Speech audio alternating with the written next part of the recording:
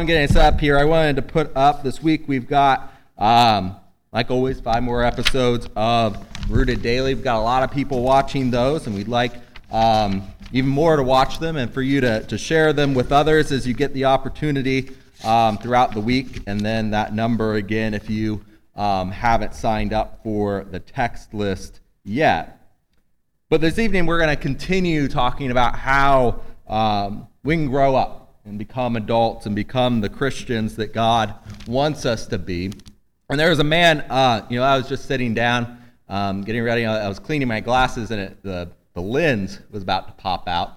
I got to thinking, this would really be awful. If my lens pops out right now, I don't know what I would do. And that sort of thing, that throws you off. There was a man who was scheduled to speak for an important dinner. He was getting an award.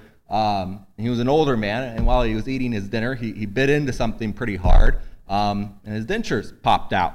He broke one of his fake teeth. I didn't know what to do. He said, "I can't believe this," to the man next to him. "My false teeth, they just broke. I've got to get up and I've got to speak in a few moments. What on earth am I going to do?" Fortunately, the man next to him, he said, "No worries. I've got an extra pair for you to use." And man, he pulls out, it's not even done yet, he pulls out this case, and he has 3 teeth there, and he tries the first one in, and it's too loose, and that's not going to work. Next set, it's too tight, that's not going to work. But the third set, it fits like a dream. He's totally relieved, goes up and gives this fantastic speech, and at the end of the evening, he goes up to this man who gave him the teeth. He said, "You really did me a great favor tonight. And in fact, I've been looking for a dentist in town. We just moved. I haven't been able to find one yet. Do you have a card or something that I can call your office? Where are you located?" The other man, he said, "Well, I'm not a dentist. I'm an undertaker."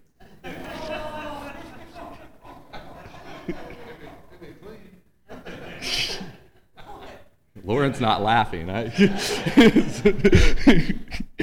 There are people who find it uncomfortable. It doesn't matter if they have the right teeth in or the right glasses on or anything, to talk to anyone about anything. Doesn't matter what position they are in. They're going to feel ill at ease teaching anybody, especially when we're talking about serious things like the Bible and Jesus. And actually, we know that attitude is not abnormal. We recall when God asked Moses in the desert to lead his people out of Egypt. He came in the form of a burning bush, right? And in Exodus 3, it says, "Now Moses was tending the flock of Jethro, his father-in-law, the priest of Midian, and he led the flock to the back of the desert and came to Horeb, the mountain of God. And the angel of the Lord appeared to him in a flame of fire from the midst of a bush. And so he looked, and behold, the bush was burning with fire, but the bush was not consumed. And then Moses said, I will now turn aside and see this great sight, why the bush does not burn. And so when the Lord saw that he was turned aside to look, God called to him from the midst of the bush and said, Moses, Moses. And he said, Here I am. And then in verse 5, then he said, Do not draw near this place. Take your sandals off your feet, for the place where you stand is holy ground. Moreover, he said, I am the God of your father, God of Abraham, God of Isaac, and the God of Jacob. And Moses hid his face, for he was afraid to look upon God. And the Lord said to him, I have surely seen the oppression of my people who are in Egypt, and have heard their cry because of their taskmasters, for I know their sorrows. And so I have come down to deliver them out of the hand of the Egyptians, and to bring them up from that land to a good and large land, to a land flowing with milk and honey, to the place of the Canaanites and the Hittites and the Amorites and the Perizzites and the Hivites and the Jebusites. And then in verse 9, Now therefore, behold, the cry of the children of Israel has come to me, and I have also seen the oppression with which the Egyptians oppress them. Come now, therefore, and I will send you to Pharaoh, that you may bring my people, the children of Israel, out of Egypt. So God commanded Moses, Go to Pharaoh and say, Let my people go. Tell Pharaoh that they're going to leave Egypt. What does Moses say back? Do we remember? Not the right man? He wasn't an eloquent speaker. What else did he say? What? No one's going to listen to him. Pharaoh's not going to listen to him. Right? Anything else? Comes up with excuse after excuse. In fact, I think we can count at least 5 reasons why he wouldn't speak up for God. Any other excuses we can think Moses made? He wasn't an eloquent speaker. He wasn't adequate for the job. What else? It's 2. No one would listen to him. That's 3. What else did he say? Okay, let's look at them. Excuse number 1. Why did Moses say in response to God's command to speak in his name? First, he said, I'm not adequate for the task. He asked, who am I? And he felt inadequate. He felt that he wasn't enough to do this. By himself, in fact, he wasn't adequate, and so are we. But God said in response to Moses, I will be with you, in verse 12. The deliverance of these people wasn't based on Moses' strength, because Moses clearly didn't have enough to get them through. It was based on the power and the sufficiency of God. And when God selects people like us to serve his purposes, that's what he says we are as churches, or as Christians, we are to serve his purposes. He provides us the resources to be successful. And so Moses should have heard that. He said, who am I? And God said, well, you're an incredible thing when you're with me. But that wasn't enough for Moses. He kept going. Next, he said in verse 13, I don't know enough. And he says, if I go to the Israelites and say to them, the God of your fathers has sent me to you, and they ask me, what is his name? What should I tell them?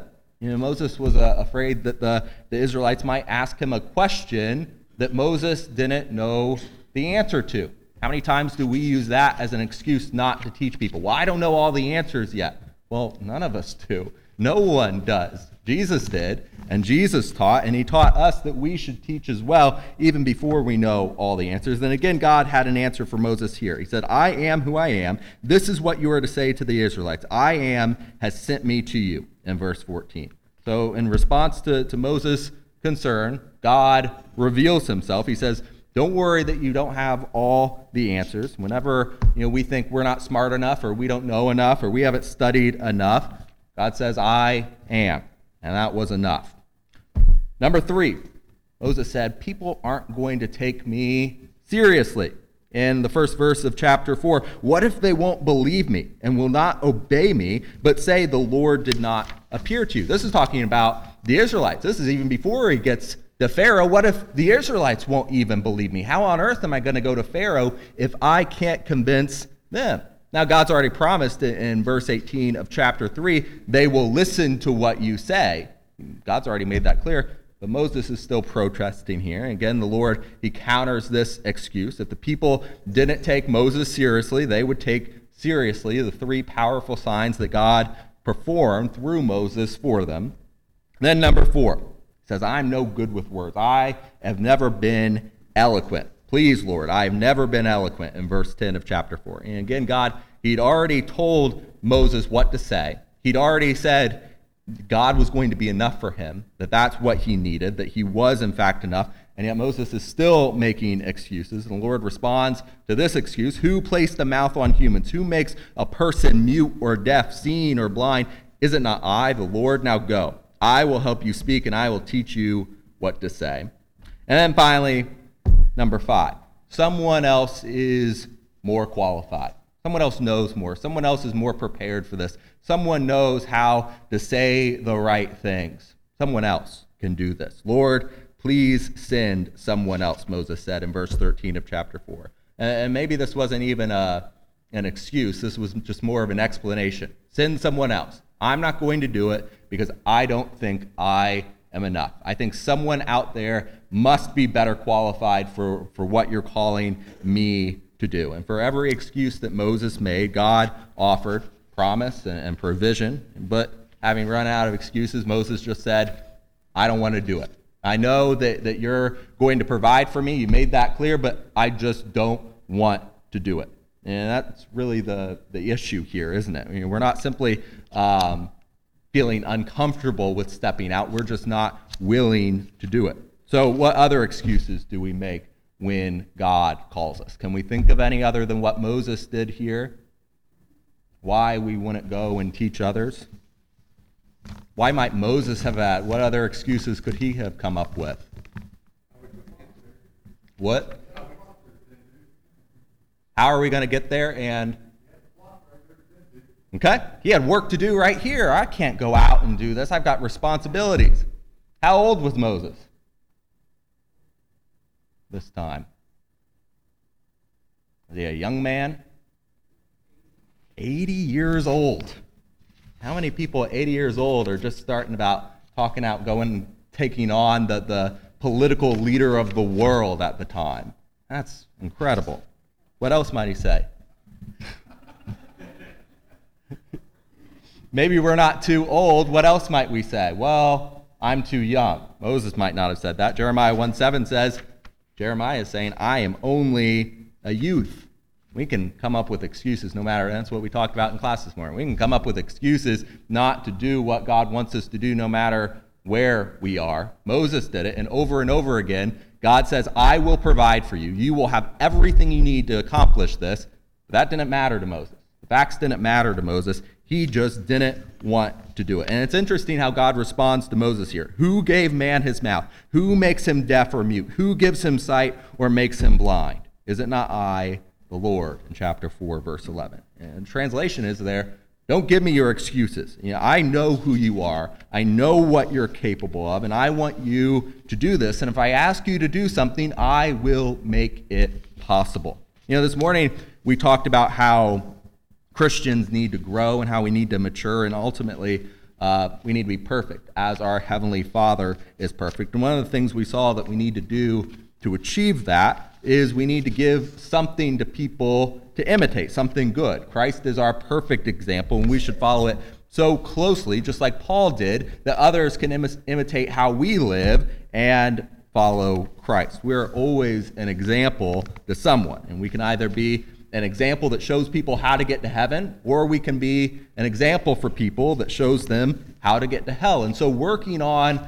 the example we set should be our top priority. It matters. People are following it. And when people see us being servants of others, they will see God. When people see us being merciful, as our Father is merciful, then they will respond to that as well. And Jesus said in Matthew 5, let your light shine before men, that they may see your good deeds and praise your Father in heaven, in Matthew 5:16. We see all these different things that we can do to set a Christ-like example that matters. But this evening, I want to turn a little bit, because it's important that we set the right example.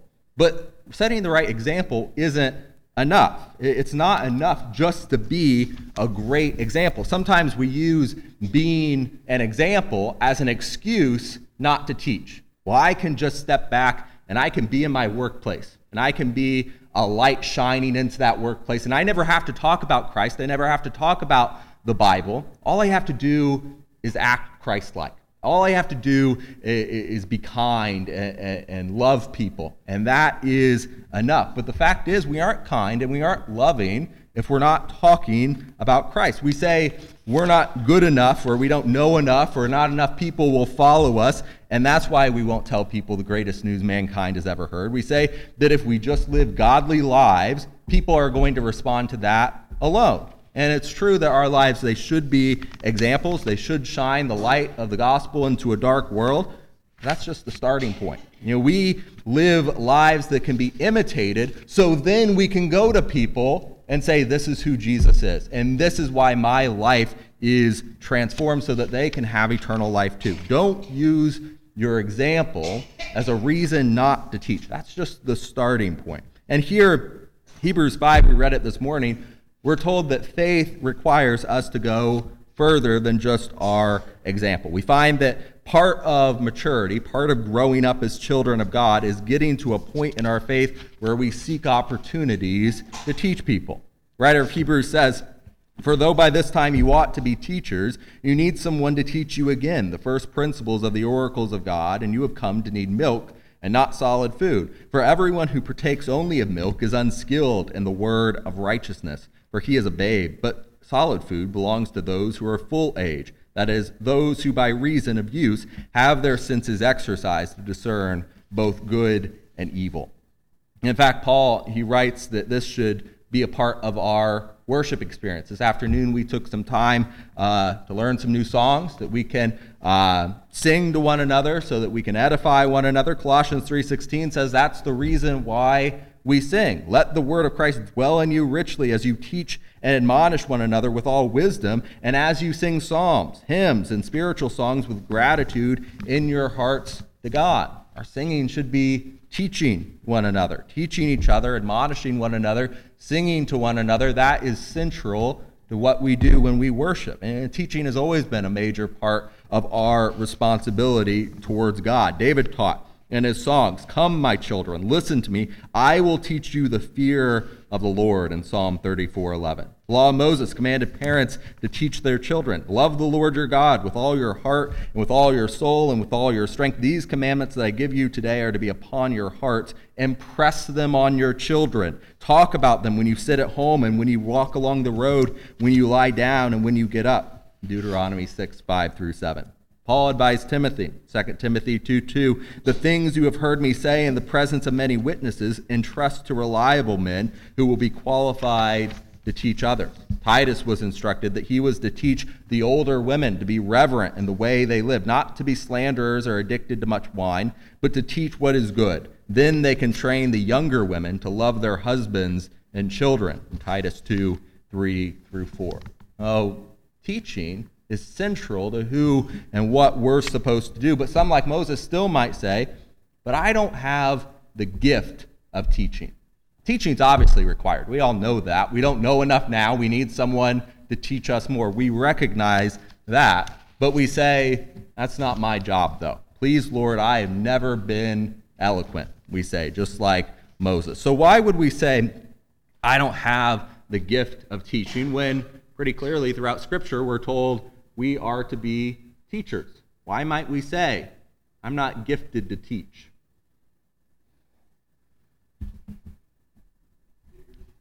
Fear. Absolutely.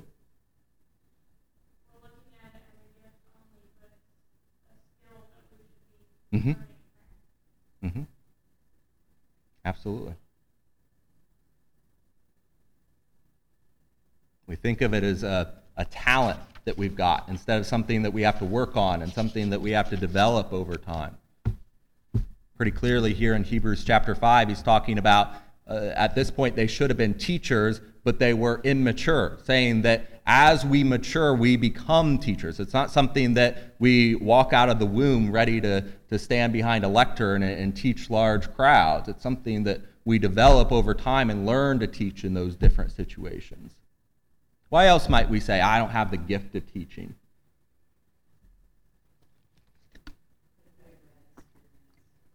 I've had a bad experience with teaching. Absolutely. Did I hear something else? Well, that kind of goes along with what you said. Maybe you've been rejected by somebody who tried to start. Okay.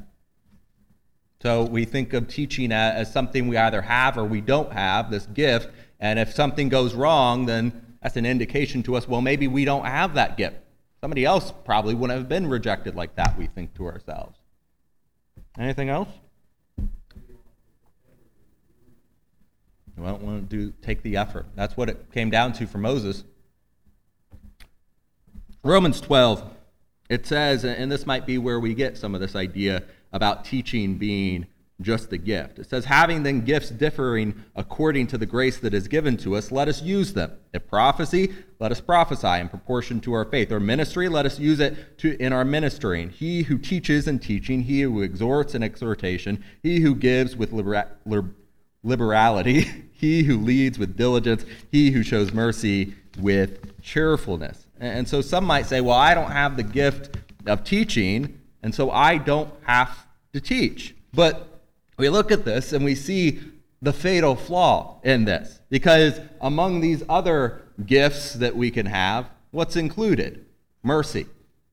Now, there might be some people who are particularly adept at showing mercy to others, but does anyone here doubt that we should all show mercy to other people? Of course not. Or in ministry, serving to other people. Yeah, there might be people who are particularly qualified at that, That doesn't mean that we shouldn't all be ministering to one another, and showing mercy, leading, etc. We can go through these, giving to others. Of course, we're all to be cheerful givers. And so it becomes obvious when we look at these 7 gifts here in Romans 12 that they reflect something that every Christian ought to do. Every Christian ought to be willing to call sin, which is the heart of prophecy or the prophet. Every Christian ought to serve others and encourage others and give to the needs of others, and willing to help in their realm of influence and show mercy to others and teach. When God is saying here in Romans 12 is that while everyone in the church should show mercy, there's some people who are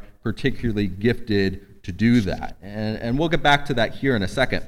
I have stuck on this idea that these 7 gifts listed here in Romans 12, there's something that every Christian ought to be doing. And I was wondering, if everyone's supposed to be doing it, why on earth would God give those gifts to specific people? If we're all supposed to be growing into this, if we're all supposed to be growing into teachers, then why would some people be better at that than other people? Why would he not gift us all with that ability and that talent so that we can invest that passion into his kingdom? And then it struck me. I thought I realized why God did it this way. I read this illustration about the Purdue Glee Club, which I know is at Purdue, but if you don't count that against them, I assume they were a good group. And the director of that men's group was a man named Al Stewart. And when he first joined the group, he was part of a singers and one of the sections, and he thought that he would be along some of the greatest singers you could find around, but it wasn't, or apparently it wasn't true.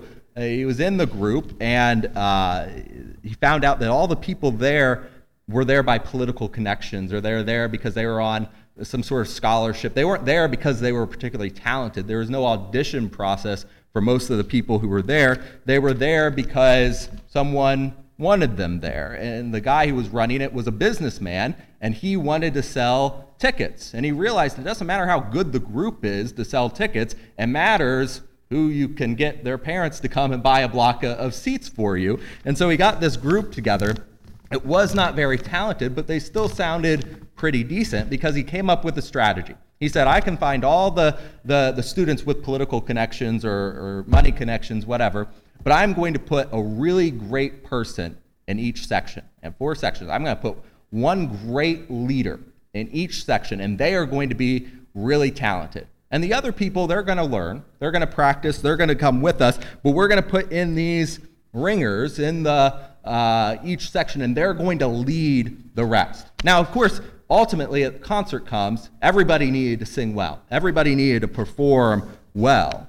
But it was these leaders that brought the others along. And I think that's what God does with the church. He plants ringers in the congregation. He places a passion in the hearts of several people to do things that we are all called to do. He's put encouragers in this congregation. He's put teachers in this congregation. He's put cheerful givers in this congregation, not because we aren't all supposed to be servants and encouragers and teachers and cheerful givers, but because we need that one leader to show us how it's done. It's always going to be our temptation to push difficult situations and difficult work onto someone else's plate. And we can face it, teaching is hard. And so God has given us people who are great at it, not because they're supposed to do all of the teaching and all of the work, but because they're supposed to show us and lead the way. And another reason some people draw back from desiring to become teachers is that they believe teaching has to be done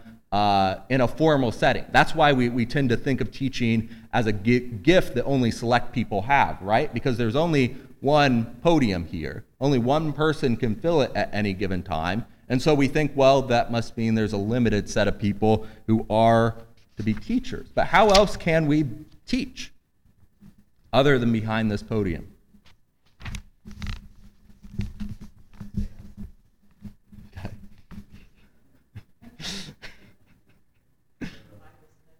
Bible studies in our homes.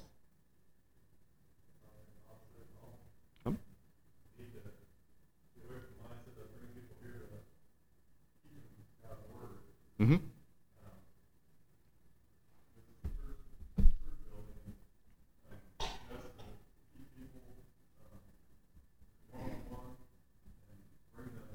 Mm-hmm. Mm-hmm. Absolutely. Yeah. I had a teacher a long time ago, and I've heard of this, but Romans 12, whole chapter, Mm-hmm. read that every day for a week, it'll change. Mm-hmm. And a lot of people will go ahead and read it every day as long as they can. Mm-hmm. And there's a minister called Maxwell Leonard Baxter, and that's the message I heard from him. Mm-hmm. And I have a CD of it. Romans 12 is a good chapter to read. Mm-hmm. Talks all about how to do things. Mm-hmm. Absolutely. Besides my mom. I did what mom said. So, yeah, as far as we know, and what Mike said, this isn't the only place we teach people. This podium isn't the only place we teach people. As far as we look throughout the New Testament, we don't see any indication that they had what we have as Sunday school now, or youth groups, or separate settings for classes, and that thing. They didn't have church buildings. They met in homes and in public buildings and out on the street and anywhere they could find. And wherever they met, they worshiped God and they taught others about their faith. Of course, we have an incredible resource here in this facility that we're able to bring people in a comfortable environment and share time together. But the early Christians, they were all over the place teaching about Jesus. And even in Deuteronomy chapter 6, what were parents supposed to do for their children? When were they supposed to be teaching them? It wasn't when they went to worship. It wasn't when they went to the temple or the tabernacle. These commandments that I give you today are to be upon your hearts. Impress them on your children. Talk about them when you sit at home, when you walk along the road, when you lie down, and when you get up. We are to always be teaching. There's teachers in all of us. And so you see, teaching, it doesn't have to be in a formal setting. We don't need a blackboard. We don't need a lectern to do it. And in Hebrews, we learn that God expects all of us to eventually become teachers. He said, by this time you ought to be teachers. And it doesn't mean that we're all going to stand behind a lectern someday, but we all are going to be teaching. How many of you have ever been on Facebook? Very small group of people raising their hands. That's okay. You ever notice what people share on Facebook? They share what matters to them, right? They talk about politics, they talk about sports, they talk about current events, they talk about their families, but people share things on Facebook that's important to them. And you know what sharing something that is important to you is called? Teaching. Same thing.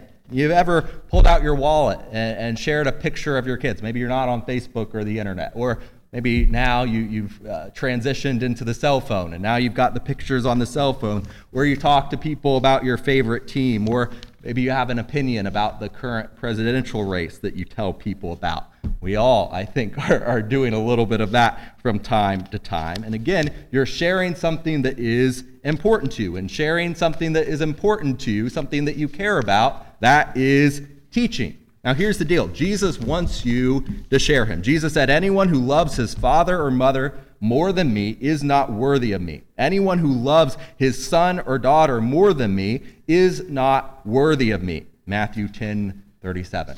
What he's saying is when we pull out those pictures of our kids out of our wallet or on our cell phone, what he's saying is we should be just as willing to tell people about Jesus, otherwise we are not worthy of him. We can do some substituting here. Anyone who loves their favorite football team more than me is not worthy of me. Anyone who loves their political party more than me is not worthy than me, or worthy of me. Anyone who loves anything more than Jesus is not worthy of him. And we need to get to the point where Jesus is the most important topic we talk about. We know we're willing to talk to people about the things we care about, and we need to make Jesus the most important thing in our lives, the thing that we care most about. Back in the days of the early church, they didn't have Sunday school. They didn't have blackboards or whiteboards or flannel graphs or whatever we've used in the past, or overhead projectors. They didn't have classrooms or church buildings. They didn't have spaces designated where they went. They went everywhere. and they taught because they had a driving passion for Christ, and they talked about him everywhere. It's easy to look around and see a world that is collapsing, a world that has all these problems. We turn on the evening news, we see death and hate and suffering. And when we were kids, right, that's what we were talking about this morning, our parents tried to shield us from that suffering. Why would our parents try to shield us from that? Why did they not want us to see all the suffering in the world? Try to keep us safe.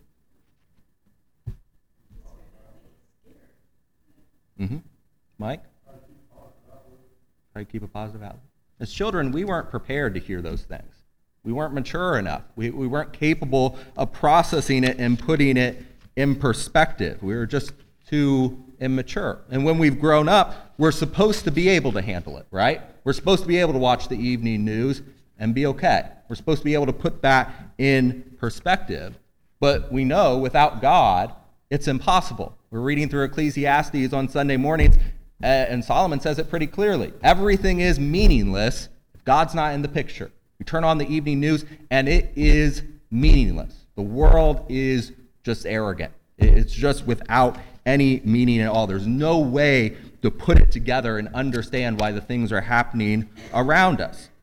But with God, we can. David wrote, "Your commands make me wiser than my enemies, for they are ever with me," in Psalm 119:98. And I believe that Paul had that in mind when he wrote, "For though we live in the world, we do not wage war as the world does. The weapons we fight with are not weapons of the world. On the contrary, they have divine power to demolish strongholds. We demolish arguments and every pretension that sets itself up against the knowledge of God, and we take captive every thought to make it obedient to Christ." 2 Corinthians 10:3-5. What is the weapon that we have to demolish strongholds and overcome arguments and wipe away any pretension? It's the sword of the Spirit. It's the Word of God, and it is so powerful that Hebrews says it penetrates even to dividing soul and spirit, joints and marrow. It judges the thoughts and the attitudes of the heart.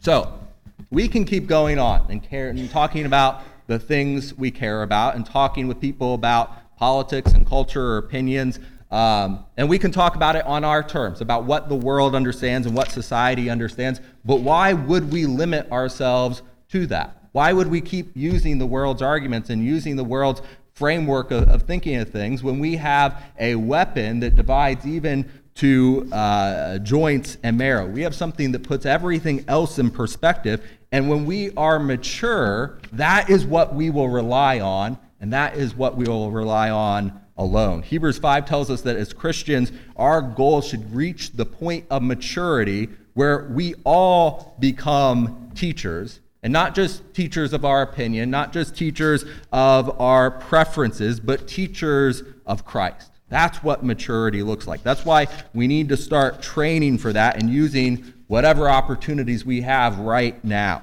A young man who heard the gospel, he accepted Christ. And a little while after this, a preacher came up to him and asks, "What have you done for Christ since you believed?" And he replied, "Oh, well, I'm a learner for now." Well, the preacher said, "When you light a candle, do you light it to make the candle more comfortable, or do you light it to have light?" He replied, "Well, to give light." "Do you expect it to give light after it's half burned, or when you first light it?" And he replied, "Well, as soon as I light it." That's what I thought. Decide then, are you lit for your own comfort or to give light? And God has called each and every one of us to be a teacher. May not be behind a podium somewhere, but we're all teaching someone. We're already giving an example, and we know we need to set a good one because someone is following what we do, and we need to talk to people about why we act the way we do. It's not enough just to act. We have to talk to them too. Our time as students is up. We shouldn't be sitting here because we want to be comfortable, but because we want to shine the light that only the gospel can provide into a dark world. So, if you're ready to step into that light, to turn away from your old life, to start a new one with Christ, or you're here and you realize that your light has dimmed, you need the encouragement and the prayers and the accountability of this group of believers to get a fire lit inside of you again, now is the time to come to the front of the room as Roger leads us in song.